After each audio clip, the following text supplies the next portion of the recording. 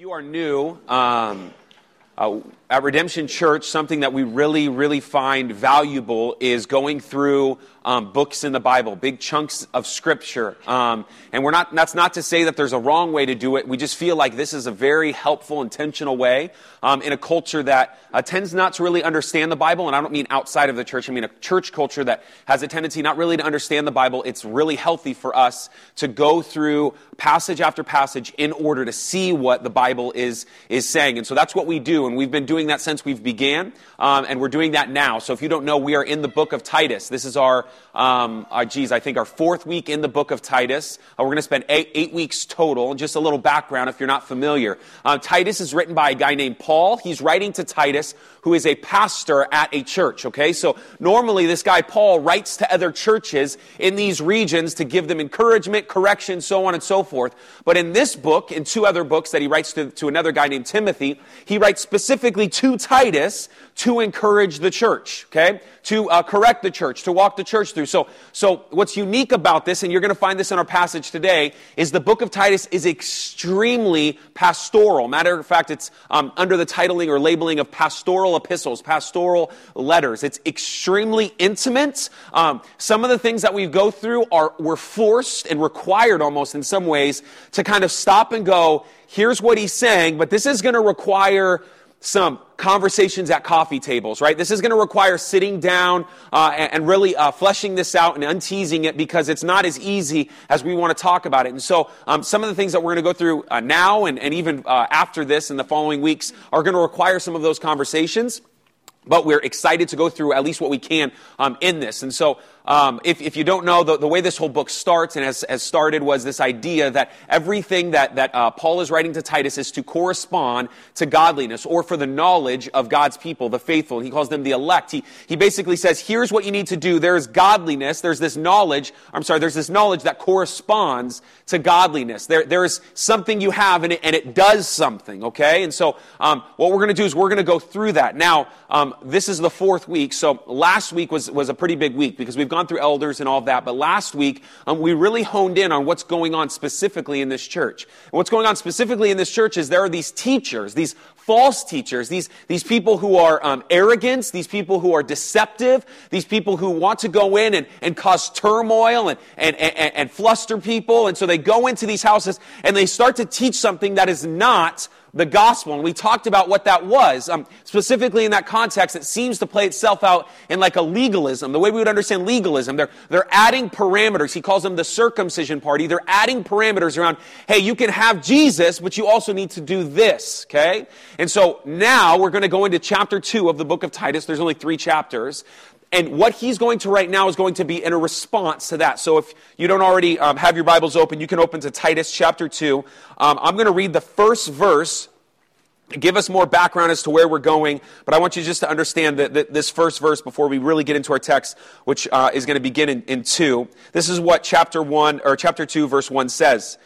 But as for you, teach what accords with sound doctrine. Now, I just need you to hear those first couple words. But as for you. So here is these teachers who are teaching false doctrine, but that's not what I want you to teach. I want you to teach what accords to sound doctrine. Not just sound doctrine, but what accords to sound doctrine. So again, but as for you, teach what accords with sound doctrine. I told you guys last week I'm using a commentary of a guy named Tim Chester. This is what he says that I thought was helpful. Just a simple little statement. I don't think I have it for the screens, but he says this, chapter 2 describes what Titus must do in contrast to the self-willed, self-righteous teachers in chapter 1. His job is to silence false doctrine by teaching sound doctrine. Okay? Sound doctrine is, and you're going to see that word a lot in our passage, is healthy. It's where we get our word even hygiene from in the Greek. It's a healthy doctrine. Now, here's what I'm going to say because this is pretty important. Last week, what we did is we unearthed and we pointed at, you have to do this to earn God's love. You have to be this type of person. You can come to God when you get there. And we said, that's not true, okay? But what we're going to do this morning is we're going to point towards things that God does tell you to do. I remember about 3 years ago, my family was bowling. I don't know if you've ever been bowling before, this weird game. But we were bowling, and Titus was 3. And so, Corbin and Titus are younger, and so we put up the bumpers, if you guys have ever seen that. So someone comes over with a hook. I don't know how they do it nowadays, but 3 years ago, they just pulled it up, and these kind of bumpers slide up. And so essentially, Titus and Corbin can't fail. I mean, they're going to hit one pin. Actually, I think one of the times Titus didn't hit a pin, which was amazing. But So here's why I give that analogy, because what's crazy about this is Titus gets up and he throws the ball and it hits right onto the bumper, and the bumper shakes in such a way it collapses. Okay, and now he has one bumper, but he just kept going. And here's what as I was processing, like a good example that we can understand what the book of Titus is the book of Titus essentially is laying out these bumpers. It's saying on one side you need to understand that grace is necessary, that you could never ever earn God's love. You cannot get to God's love, to God without grace. On one side, this bumper is keeping us over here saying, no, it's not about what you do. That's not why God loves you. It's not about what you do. And that was last week. But the other bumper on the other side goes, yes, it's not about what you do. And though grace is necessary, works are inevitable. So the other bumper pushes you this way and goes, yeah, but if you are a Christian, you're not going to go off the rail. You're not going to go into another lane. And so playing with one bumper, you can end up into a gutter, right? Now you see where I'm doing with this analogy, right? Okay. But my point is this, that in the book of Titus, you're going to feel like, honestly, in these next 4 weeks, we're going back and forth. Like grace works. And I think that's intentional. Like what the Christian life should look like is this idea of I can never earn God's love, but because Jesus has done what he's done on the cross, I can stand before God righteous, and because of that, because I am who I am in Jesus Christ, I'm going to act that way. My old man is gone and my new man has come. And so this morning, what we're going to do is we're going to get into what God has called most people, if not everyone in this room to, okay? So we have 9 verses to go through. I want you to understand from the jump, there's a couple things that I need to give prefaces for, because there's going to be some kind of weirdness. But we are going to address older men in the church, okay? So again, like I said, very pastoral. We're going to address younger men in the church. We're going to address older women in the church. We're going to address younger women in the church, and we're going to address workers in the church, or employees, people not just who work for the church, but most of us are employees. He calls them douloi, and it's translated slave, but if you've been with us long enough, you've heard me play that out, why that's not that word. So with that said, let me give you 4 caveats, 4 prefaces as to why we're doing this. The number one, first of all, I want to say this, okay? And you're going to see why I'm so skittish about just jumping into our text in a second. Okay? Number one, the Bible is not afraid to separate people, right? So we live in a culture that is it's going to feel almost like there's a little bit of ageism, right? Like this, older men, older women, younger women. But the Bible is going to be very, hey, I'm talking now to older men, okay? Which actually leads me to my second point. It doesn't mention the age. So I cannot tell you at what point you become an older man. Like we know I'm not. And we know Jim is. Okay? But somewhere in those years, right, okay, that the change has taken place. But it doesn't mention age. So that's the second thing I need you to know. Also, it does not mention married or single in any of these ways. It's actually, when it gets to younger women, it's going to talk about children and husbands. So there is an assumption. But if you're single in here, just understand that so many of the things that it's talking about, maybe not in this stage of life, or maybe you don't want to be married, you can at least look at and go, okay, this is what corresponds or accords to sound doctrine, to healthy doctrine. And then the last thing is this, and this is a big deal. We're going to actually talk about family. That's honestly what this whole passage is about. It's about family. And what's unique about that, and the reason I would say that it's important, is because it's not understanding family the way that you and I understand family. So we actually understand something called the nuclear family. Maybe you've heard that term before. But that's actually not the way they understand family. So Dr. Del Husse Jr., he came in and walked us through the book of Titus for a whole day. We spent 8 hours with him. And he really walked us through what the hierarchy of what a family during this time in Crete, this is where, I didn't say that earlier, but that's the church in Crete, who this letter is being written to. And I actually want to show you that so you can kind of get your mind around a little bit of why he's bringing up the people that he is. So let me show you a pyramid. It's not a scheme either. It's just a pyramid. and if you have it. Okay, so real simple, but let me just explain what's different than the way that you understand this. Most likely, you see father and mother, and you think maybe you, if you have little kids. So the nuclear family, again, is not the model, okay? Their immediate family, the way they process immediate, and I mean by immediately living in their home together, was actually included in grandparents and workers or servants in that family. This is a big type of family. So at the top of this hierarchy would be the father, okay? And so this is obviously a very patriarchal society. They would hold to this idea that it's not, and I don't mean like me as a father as little kids, this would actually be my father. Okay? It would be the grandpa, the way you would understand grandpa. They would live together in this house, and he would be king dog, right? He would be the one who would say, here's who's in charge. It's the father. Now, under him would be the mother, okay? Now, whether you like this or not, I'm just telling you culturally, this is where they were at. So maybe you don't like living with your grandma and grandpa or mom or dad, but this is what took place. And then under him is the mother, right? So again, this is how we would process grandmother.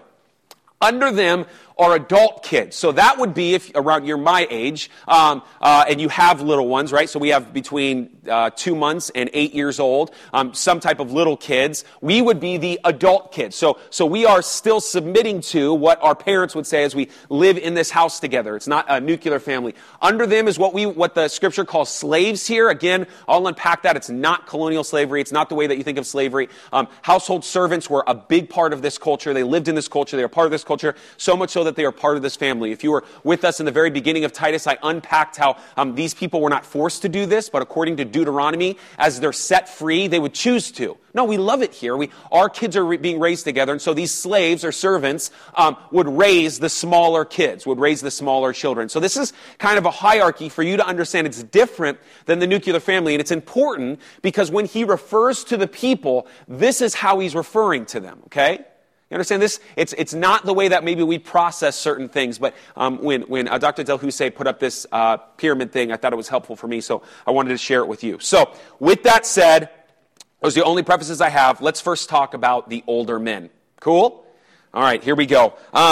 First, verse 2, after we just did all this, in response to all these false teachers, older men. Again, I have no idea what that age is. I know that Zacharias calls himself an older man in the Gospels. Paul refers himself as an older man, but I have no idea how old they were. But this is what I would say. The first one, older men, not knowing what they are, they need to be sober-minded. Okay? So if you consider yourself an older man in this room, the first thing you need to consider yourself is sober-minded. Literally meaning not like, it is the Greek word where we get our word sobriety from.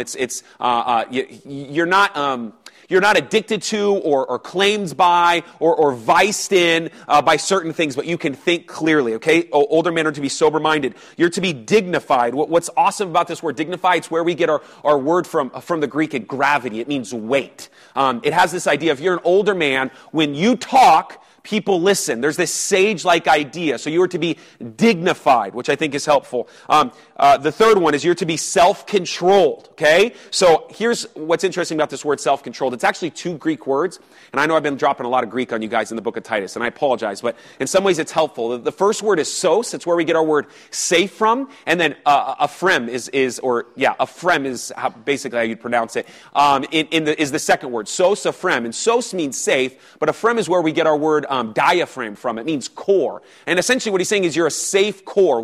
The example that I think I could probably process best is like an opera singer. An opera singer from her core, from her diaphragm, is how she controls the tone, the pitch, the longevity. It's what stabilizes you. And you're to have a safe core. You are to be self-controlled. You are to be the temperate in that room. Okay? So as an older man, that's the type of man you are to be. Now what's interesting about Paul is he talks to Titus, he gives them 3 things that they need to be, and then immediately he gives them 3 things that they need to be sound in. Okay? Sound, again, is healthy in. So the first things is, the 3 things they need to be is sober-minded, dignified, and self-controlled. And then he gives, so those are 3 adjectives, if you're wondering. Then he actually gives 3 nouns, 3 things they need to be sound in, which is faith, in love, and in steadfastness. And I wish, in some ways, I can break these down, but they're the normal words, what we would understand of faith, love, and steadfastness. Steadfastness is just hope, right? Longevity, like that type of idea. And there's nothing nuanced about that. But I will say, as older men,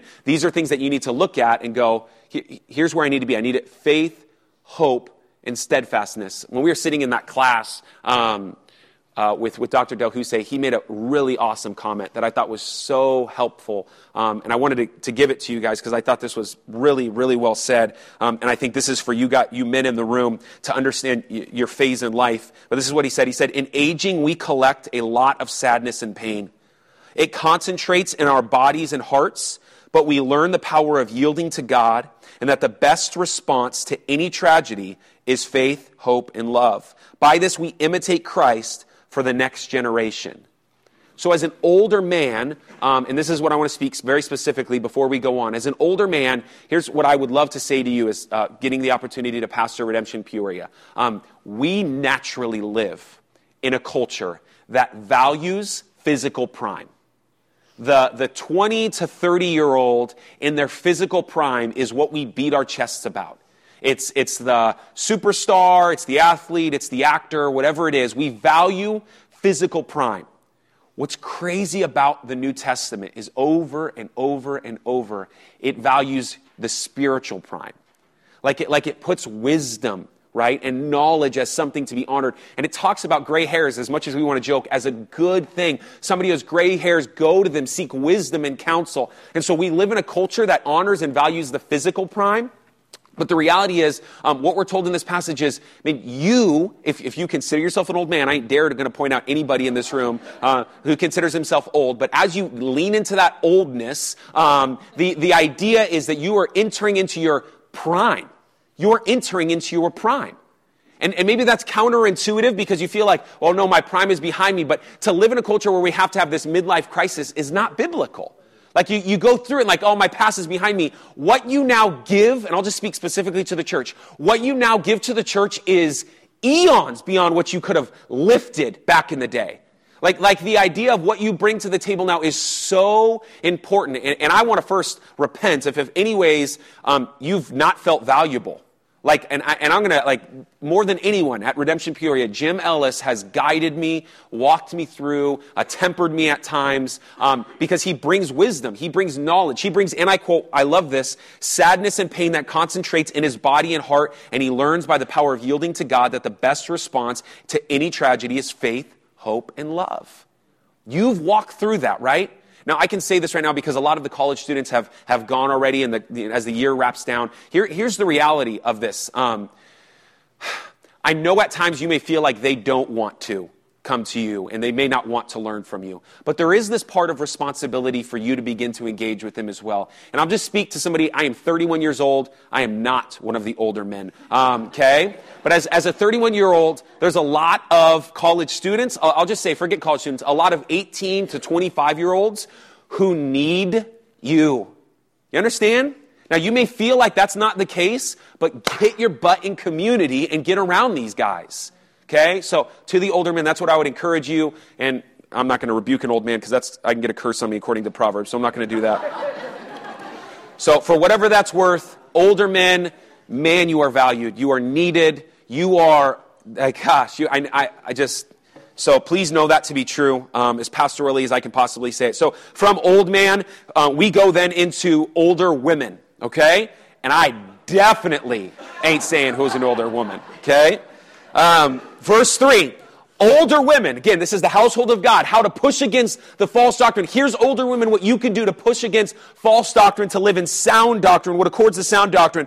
Older women, likewise, are to be reverent in behavior, not slanderous or slaves to much wine. They are to teach what is good, and so train the younger women too, and we're going to stop there. So to the older women, this is what Paul would tell Titus to encourage you to. Older women are likewise, and again, I don't want to say what older woman it was, but there's a philosopher, a Jewish philosopher, Philo, at the time, who said an older woman would be entering into her 60s. I'm not saying that's the case. I'm just telling you, Paul could have thought that, so take it for whatever it's worth. That could be an older man as well. I'll stop while I'm ahead. Okay. Older women likewise are to be, first one, reverent in behavior. Okay. Older women, now I'm talking to you. Here's what's crazy about this reverent in behavior. Nowhere else in Scripture does it refer to anything but a priest when it uses that language. That's crazy. Like so uncommon specifically for this time. That reverent in behavior has a weightiness to it that is required of priests in the Old Testament. If you don't know who priests were the only ones who could stand before God and make an offering. Or their job was to go before God on behalf of man. And that first thing I think was really awesome. So for you, you're to be reverent in behavior. Take that for what it's worth. You're to not be slanderous. Right? Literally in Greek, it's diabolo. It's devil-tongued. It's where we get our word diabolical from. Like you're not to be, and hear me, but like the town gossip. You're not to be, as you enter into your old age, give me grace, as you enter into your old age, you're not to be somebody who's like, that's not you. That's not what God has called you to be. You're to be reverent in behavior. You're not to be devil-tongued or diabolical. You are to speak life, right? Which helps us go on to the next one, right? Because at the same time, sometimes we get into this because we're slaves to too much wine. What I think is important is we remember the context that they're in. And in Crete, remember, they are drunkards. So actually, in this context, older men and women were actually like told, hey, just encouraged even to drink like your old age away. And say, no, that's not you. That's not you. Don't just sit there and like watch. I'm not going to do any cheesy, okay? But don't just sit there and just drink wine and like, woe is me. No, that's not you. You're not to be addicted to much wine again. You're to be like this reverent in behavior. Reverent in behavior. And then the last one is, not slanderous, devil-tongued, slaves to much wine. And then I love this. Of all the lists between all men and women, this is my favorite one. So it doesn't like it gets worse from here, but this is such a great way. Older women, this is so beautiful. Older women, you are to, I'll read it first and I'll define it to you. They are to teach what is good. You are to, I've been even processing before I came up. I want to unleash the beauty of what it's saying. In the sphere of false doctrine, older women, your job, a huge blessing you bring to the church is to show us what is beautiful. Like that word good is not just good. It's like, we have a tendency to forget, right, what is beautiful. And what he's going to say is, older women, listen to me. Your job is to look at that and go, do you see that? Do you see how awesome that is? I remember last summer we drove through California up to Portland and we drove past the big redwood trees, right? And there's this sense where I'm trying to get my kids to see, you'll never see trees this size again. Look how big these are. And to you, to older women, your job is in your age, in a generation that wants to look at their phones, is to say, get your head up and look at the beauty, look at the good around you. Your job is to call us as a community and go, we have forgotten what is beautiful. I'm not even unleashing the poetry of what it's trying to get at. You bring such beauty to that, that I think is ridiculously helpful, and I hope that you take that serious as he puts that in front of you. Now, something weird is going to happen from here, okay? Because now at this moment, he's going to give older women another task, okay? And that task is coming from Paul, who is telling Titus to tell older women to tell younger women.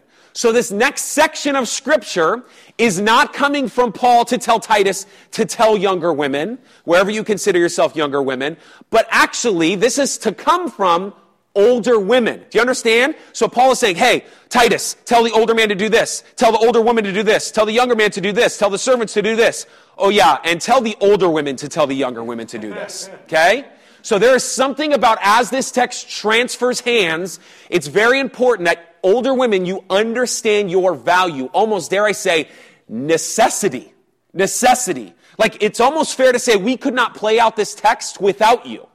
As a church community, it would not be my job to continue to encourage, correct, or push younger women in this direction. No, rather, what the text is putting in front of us is to say, older women, you encourage younger women. You tracking with me on that? Okay, so he goes on to say this.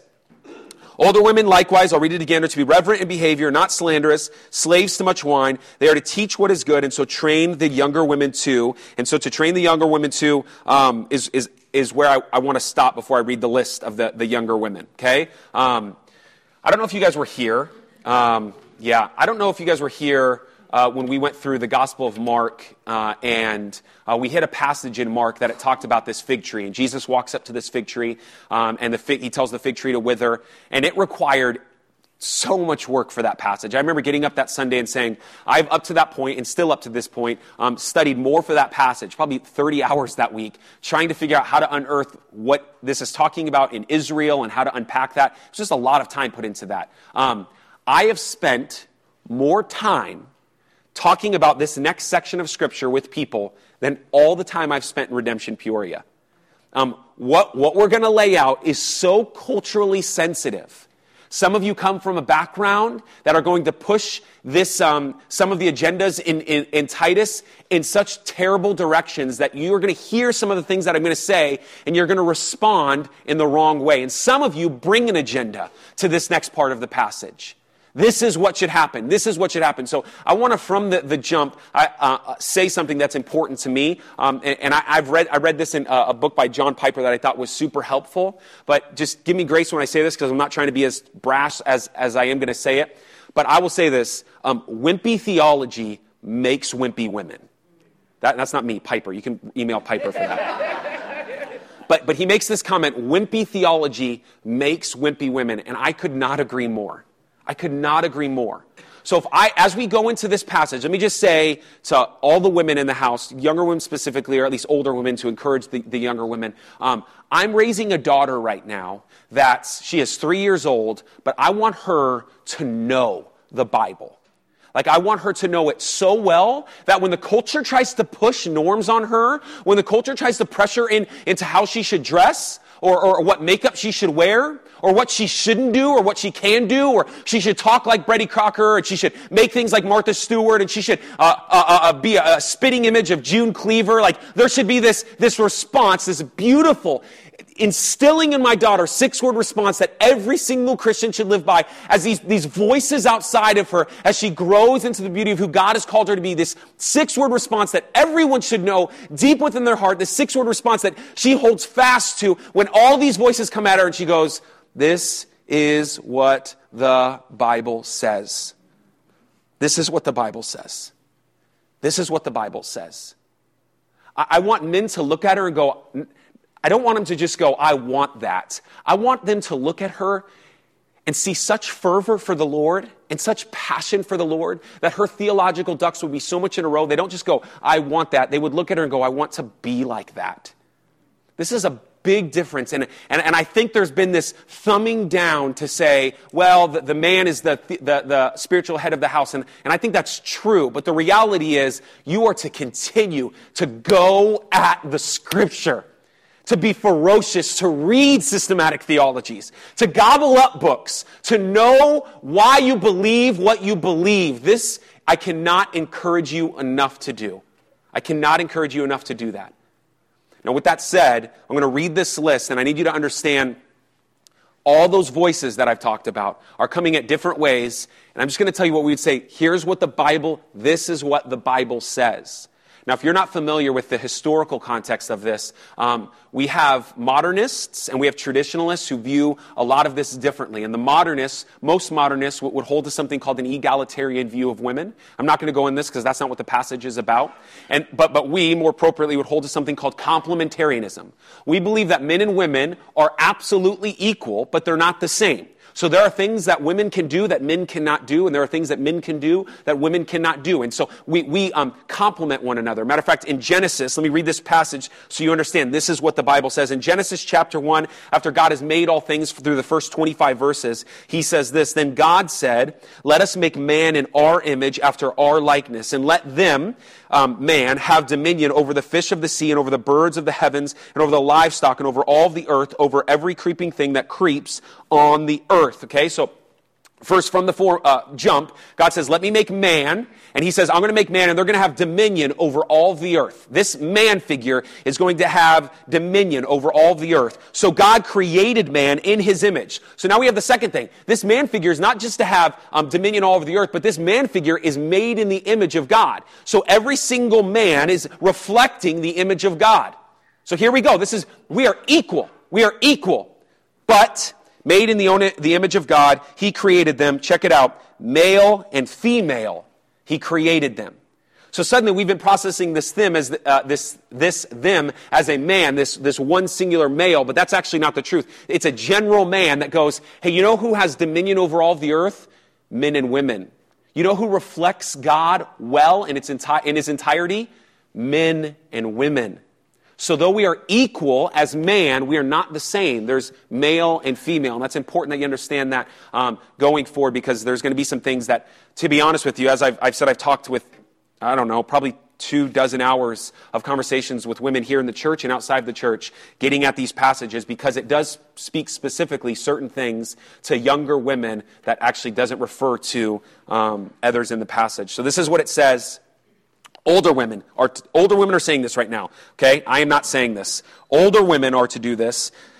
They are to train younger women to love their husbands and children, to be self-controlled, pure, working at home, kind, submissive to their own husbands, that the word of God may not be reviled. Let me read it again. They love their husbands and children, to be self-controlled, pure, working at home, kind, and submissive to their own husbands, that the word of God may not be reviled. The first one is this. They're to love their husband and children. What's awesome about this is that it's two separate words in Greek, but what's crazy is it's the only time these words appear in the whole New Testament. And usually the word love you would think would appear everywhere. Love your husband, that's in the Bible a lot. What's crazy is it is, but it actually uses a different word for love. You've probably heard the word agape. That's the usual word for love. But this is this word philos, and it has way more to do with friendship. One of the commentators that I was reading said almost like, you are to like your husband and children. Like, be friends with them. Like, get to know them. Don't just like love them. Yes, I love them, but like them. Like continue to pursue and go after your kids' hearts. Get to know them. Laugh at the same things your husband laughs at. Get to be friends with them. I thought that's super helpful. So for you, if you're a younger woman, that's the first thing, to love your husbands and children. The second thing is to be self-controlled. Again, I'm going to say the same thing I said before. It has to do with diaphragm within you. I think there's a tendency in this culture, if you remember in Crete, women are a part of the Cretan culture, they're liars. They're liars, they're gluttons, they care about themselves, and so that's not you, younger women. That is not you. Part of the same thing that we talked about for older men. The third thing is you're to be pure. I wish there was other way to process this, but this is another word that only goes back to what it talked about with older women in being reverent in behavior. Again, this word pure only describes priests. So I don't know what it is about women, and this, if you ever want to do a study on this, even how God relates, how women specifically reflect God, there's a part of this that in the New Testament, priestly language seems to go more towards femininity, womanhood, than it does towards men. But there's this sense of to be pure, to be reverent in behavior, that you are bringing something to the table that is super important. And then here we go. You guys ready for the bomb? You ready for the bomb? Now, I've hyped this up so much, and it's just one word in Greek, but I've wrestled with this just because of cultural norms, and I feel like some things that I think as a church we're wrestling with, so this is where I'll be as pastoral as possible, to be self-controlled, pure, working at home. So you're reading those three words, and you're like, what does that mean? In Greek, it's one word, and it literally would be translated, you are to be a maker of home, a homemaker. But don't think of like homemakers the way that we're processing it. You're to make your home. Younger women, you are in the family of God. If you can think of an ecosystem, we are doing this together, older women and older men and younger men and so on and so forth. And here is your job as younger women to make your home. Now, I want to say this because there's two things that are important. Nowhere in Scripture does it forbid women to work. Nowhere. Now, the traditional side, remember modern and traditional side? The traditional side would say, actually, that's not true. No, it's nowhere in Scripture. And I think this verse is the only verse that you can probably extrapolate that from, and that's just not the case. But what Paul is talking about is important. It is not to say that you cannot work away from home. That is not what it is saying. Women can absolutely work outside of the home. But what it is talking about is priority. What it is putting in front of you is you can work outside of the home, but never at the exception of not making your home. Now, this is important, and I want you to know I have processed this as much as I can.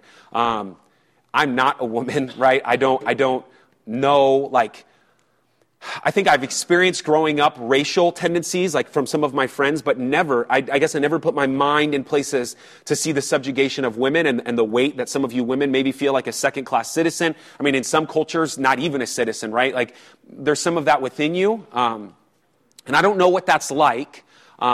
And I know that there's voices all over, right? Because there's some voices who are telling you at one turn that you're working away from home and you're terrible because you're not with your kids. And then some other voices are telling you all you do is stay at home. What do you do? You're there with your kids. You're wasting your life, right? So there's these voices. And what I want to do and how I raise my daughter is to go, what does the Bible say?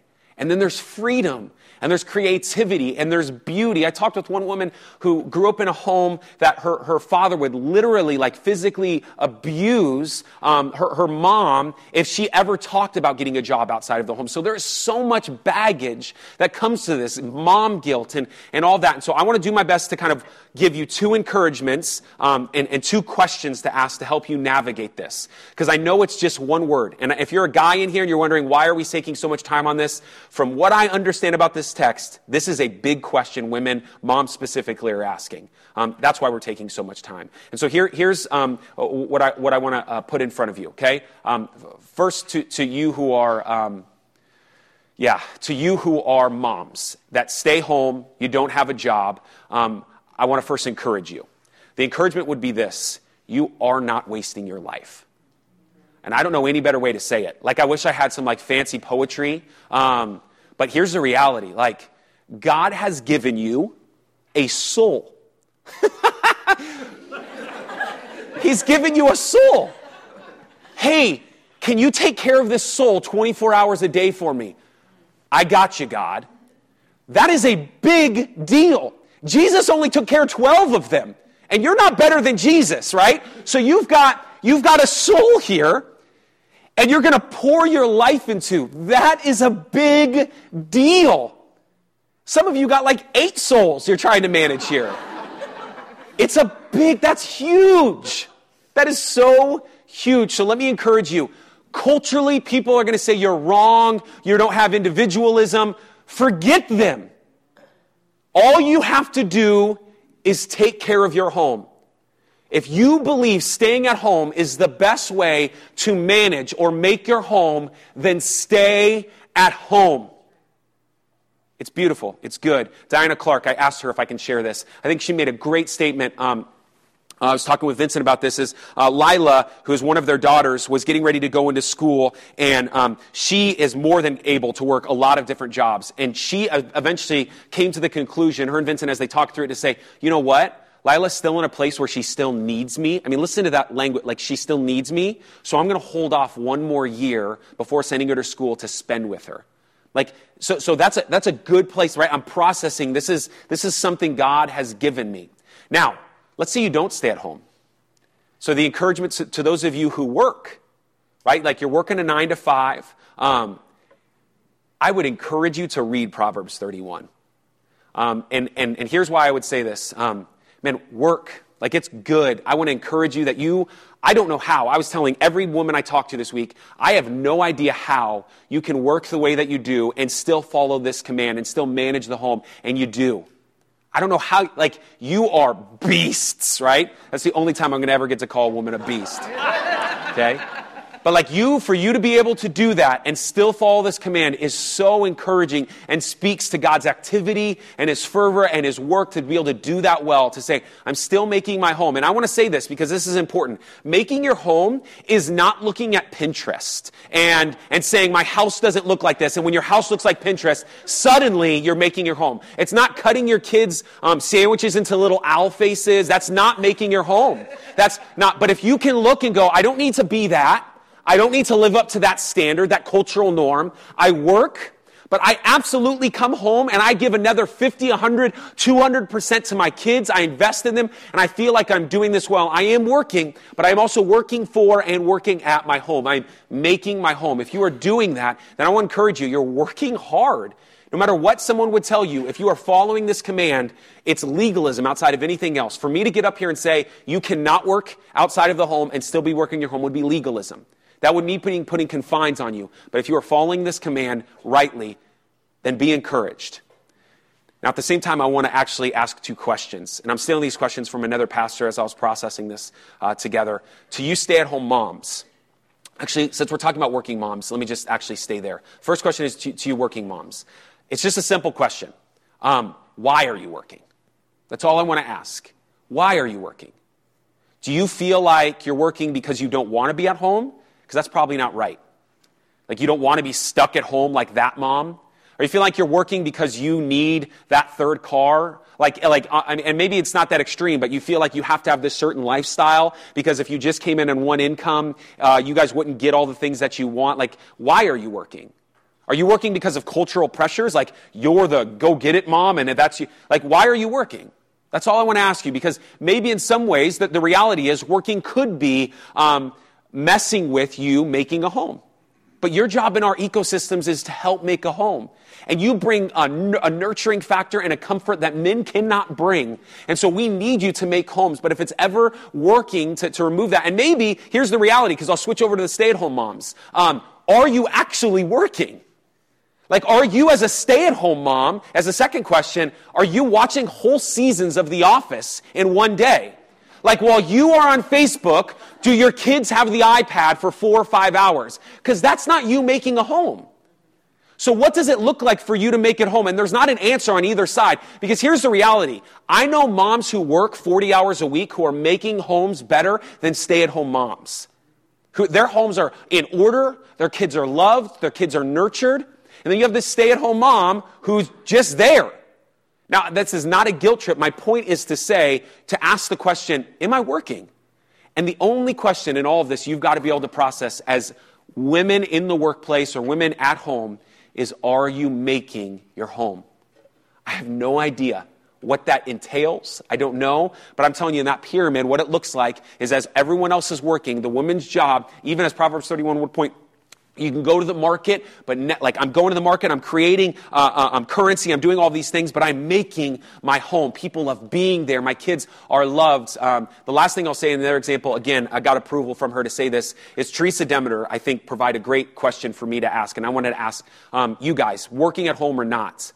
But she had said, I never want to, because right now, her kids are in elementary. And she said, I never want to work, because she does pitching lessons, and so she works. But I never want to work at the expense, hear what she said, of being depleted when I pick my kids up from the bus stop. So her point was, I never want to work in such a direction that when my kids come home, or me and my husband, we both get home at the same time, I'm so depleted that I can't give anything else. And I think that's helpful. I think processing is your priority is your home. Now, if you are feminists in here, you don't like that. That's okay. That's okay. That's fine. But here's the reality. I'm going to raise my daughter to bring in front of you the 6 words that are so dearly important. What does the Bible say? God has given us this ecosystem, like it or not, for our joy. Women, you can be so ridiculously creative, so unbelievably creative, so unbelievably hardworking. You are vital to this ecosystem, family of God. You are important, and I know there are a million questions you might have, or what are women's roles in leadership, and blah, blah, blah. That's not this conversation. That's not this conversation. Right now, God is putting in front of you, you are to be a maker of your home. Do it well. Do it well. Now, we're not done with that. I hope that encourages you, because that is a lot of time I just put into that little thing there. The next word is kind. Younger women, you're to be kind. I wish there was a way for me to unpack this anymore, but it's a generic word, be kind. Submissive to their own husbands. What's interesting about this, again, maybe you don't like this, but the idea of that hierarchy is that, yes, husbands are over their wives. You can see this in Ephesians 5, but there's a kind of a revolving give and take in all of this. What's awesome is husbands are to love their wives in such a way that Christ loves the church. They're to love them, everything. All of their being is to be for the wife. What do you want, honey? What's for your good? I promise I only want for your good. I'm giving everything. What did Christ do for you? He gave everything. Husbands, congratulations. That's what you've been called to do. So if your life is all about your wife, I ain't even trying to rhyme right now, okay? But if your life is all about your wife, wives, this makes it very easy. And I know that's not always the case, but wives, to submit to that is to always submit to your own good. right? I think there's a beauty of what that entails, to go, I'm always for you. I want this family. I want it to continue to glorify God. And I want to give everything to you. And because of that, now I understand there are a million cases of brokenness that are not there, that you need to wrestle with. But just so you know, wives, you are to submit to your husbands. And I think this works against the curse according to Genesis 3. We're told husbands are going to want to desire the place of the husband, or wives are to desire the place of the husbands. And then last thing, it says this, all these things are true so that the word of God may not be reviled, literally blasphemed. So let me just read a quote from you real quick from the portion of that book that I read by John Piper for you who are younger women. And then we're going to finish with younger men and workers and we'll get out of here. This is what he says to you. So please hear this, younger women. The ultimate purpose of God in history is the display of the glory of his Son in dying for his bride. God has created man as male and female because there are aspects of Christ's glory which would not be known if there were not reflected in the complementarian differences of manhood and womanhood. Therefore, true womanhood is a distinctive calling of God to display the glory of his Son in ways that would not be displayed if there were no womanhood. You hear that? Like Christ's glory would be stunted if there were no womanhood. Like you reflect this body in such a way that it wouldn't look the way it does without you. So for whatever it's worth, take that. Now, we ain't done, younger men, okay? Older men, older women, younger men. If you're looking at your Bible, you're going to see why this is hilarious. So there's lists for all these people. Older women, here's your list. Younger women, here's your list. Younger men, here's your list. Be self-controlled. Moving on. Like the honesty of the Bible sometimes is like, all right, I can give you a list, but here's what I know about younger men. Be self-controlled, okay? We're moving on in the text. That's all I've got for you. Be self-controlled. And then we'll move on to other things. But right now, be self-controlled. And I will say this, dealing with younger men and discipling them, like this is, I don't know any better way to say it, this is the thing they need to work on. I think there's like a perfectly nailing it on the head, like, yes, right now, just work on being self-controlled. We'll get to like what it means to date, but you ain't ready for that, bro. Okay? Be self-controlled, okay? Then he goes on to talk specifically to Titus, saying this, show yourself in all respects to be a model of good works. And I think younger men can still lean into this because Titus would be considered a younger man in this. A model of good works, and in your teaching show integrity or incorruptibleness is what that's laying out. And then he says to lay out this dignity. So in the same way of the old men, remember dignified, there's this gravity. So you need to be dignified in that. And I think that helps. And then he goes on, in sound speech that cannot be condemned, so that in opponents may be put to shame, having nothing evil to say about you. So younger men, and specifically to Titus there, but I think younger men can look at Titus and go, cool, I need to at the same time be a model of good works. I need to show integrity. I need to have dignity, sound in speech, so that these false teachers cannot look at me and go, see, look at this idiot. See what he's doing? Don't do that. Don't be that guy. And then the last one, here we go, verses 9 and 10. Bondservants. Again, we've talked about this. This is not a demeaning term. If you're new to Redemption, Peoria, I've talked about this at length. This is not a demeaning term. Matter of fact, at the beginning of the book, if you go back and look, Paul actually refers to himself as this. This is not a demeaning term. In the family, it's just saying, hey, like servants, right? Servants. I've explained as much as I can with the word doulai in the Greek. But servants in this family are to be submissive to their own masters in everything. They're to be well-pleasing, not argumentative. Literally, not argumentative is like anti-logos, the two Greek words that you have there. It literally means like anti-speech, to speak against. So if you're a worker, don't speak against, but let me keep going on. Not pilfering, but showing all good faith, so that in everything they may adorn the doctrine of God, our Savior. I want to say this to you, because every commentary I read would say this refers to employees, if you have a job. if you're under somebody, this would refer to you. And I think this is a really good list for you to read, because check it out. You're to be submissive to your own masters, right? So to follow your boss says do something, you're on the clock, do it. You're to be well-pleasing, not argumentative. Don't speak against your boss, whether to them or away from them. Don't speak against your boss. Not pilfering. Maybe you don't know the term pilfering. It literally means steal, but I like the word pilfering because it doesn't just mean to don't steal. It means don't set apart for yourself. Literally, you're working, so work. Like, when you're not working, you're stealing time for somebody who's paying you to work. You're setting aside time. I got a 10-minute break, but I took a 20-minute break. You're pilfering. You're stealing. Don't do that. Don't do that. Then he goes on to say, but showing all good faith, so that in everything they may adorn the doctrine of God, our Savior. So for employees to understand how that plays out is a big deal. To be hard workers, to not give away time, to be well-pleasing, to not speak against your boss. I think all of us can relate to those things. Now, let me wrap it up with this, and I'm done. 2 minutes. What we've done is we've just done something called exegete. We've gone through every single verse. We've exegeted the text. We've gone through every verse. We've gone through every word. We've explained these words, and some not as much length as we probably could have, but we've exegeted the text. One of my professors, though, says something that is lost, and I think it's so apparent in this section of verses, is he says what we tend not to do, though, in the church, those who are really good at exegeting the text, is what he calls exegeting the mood.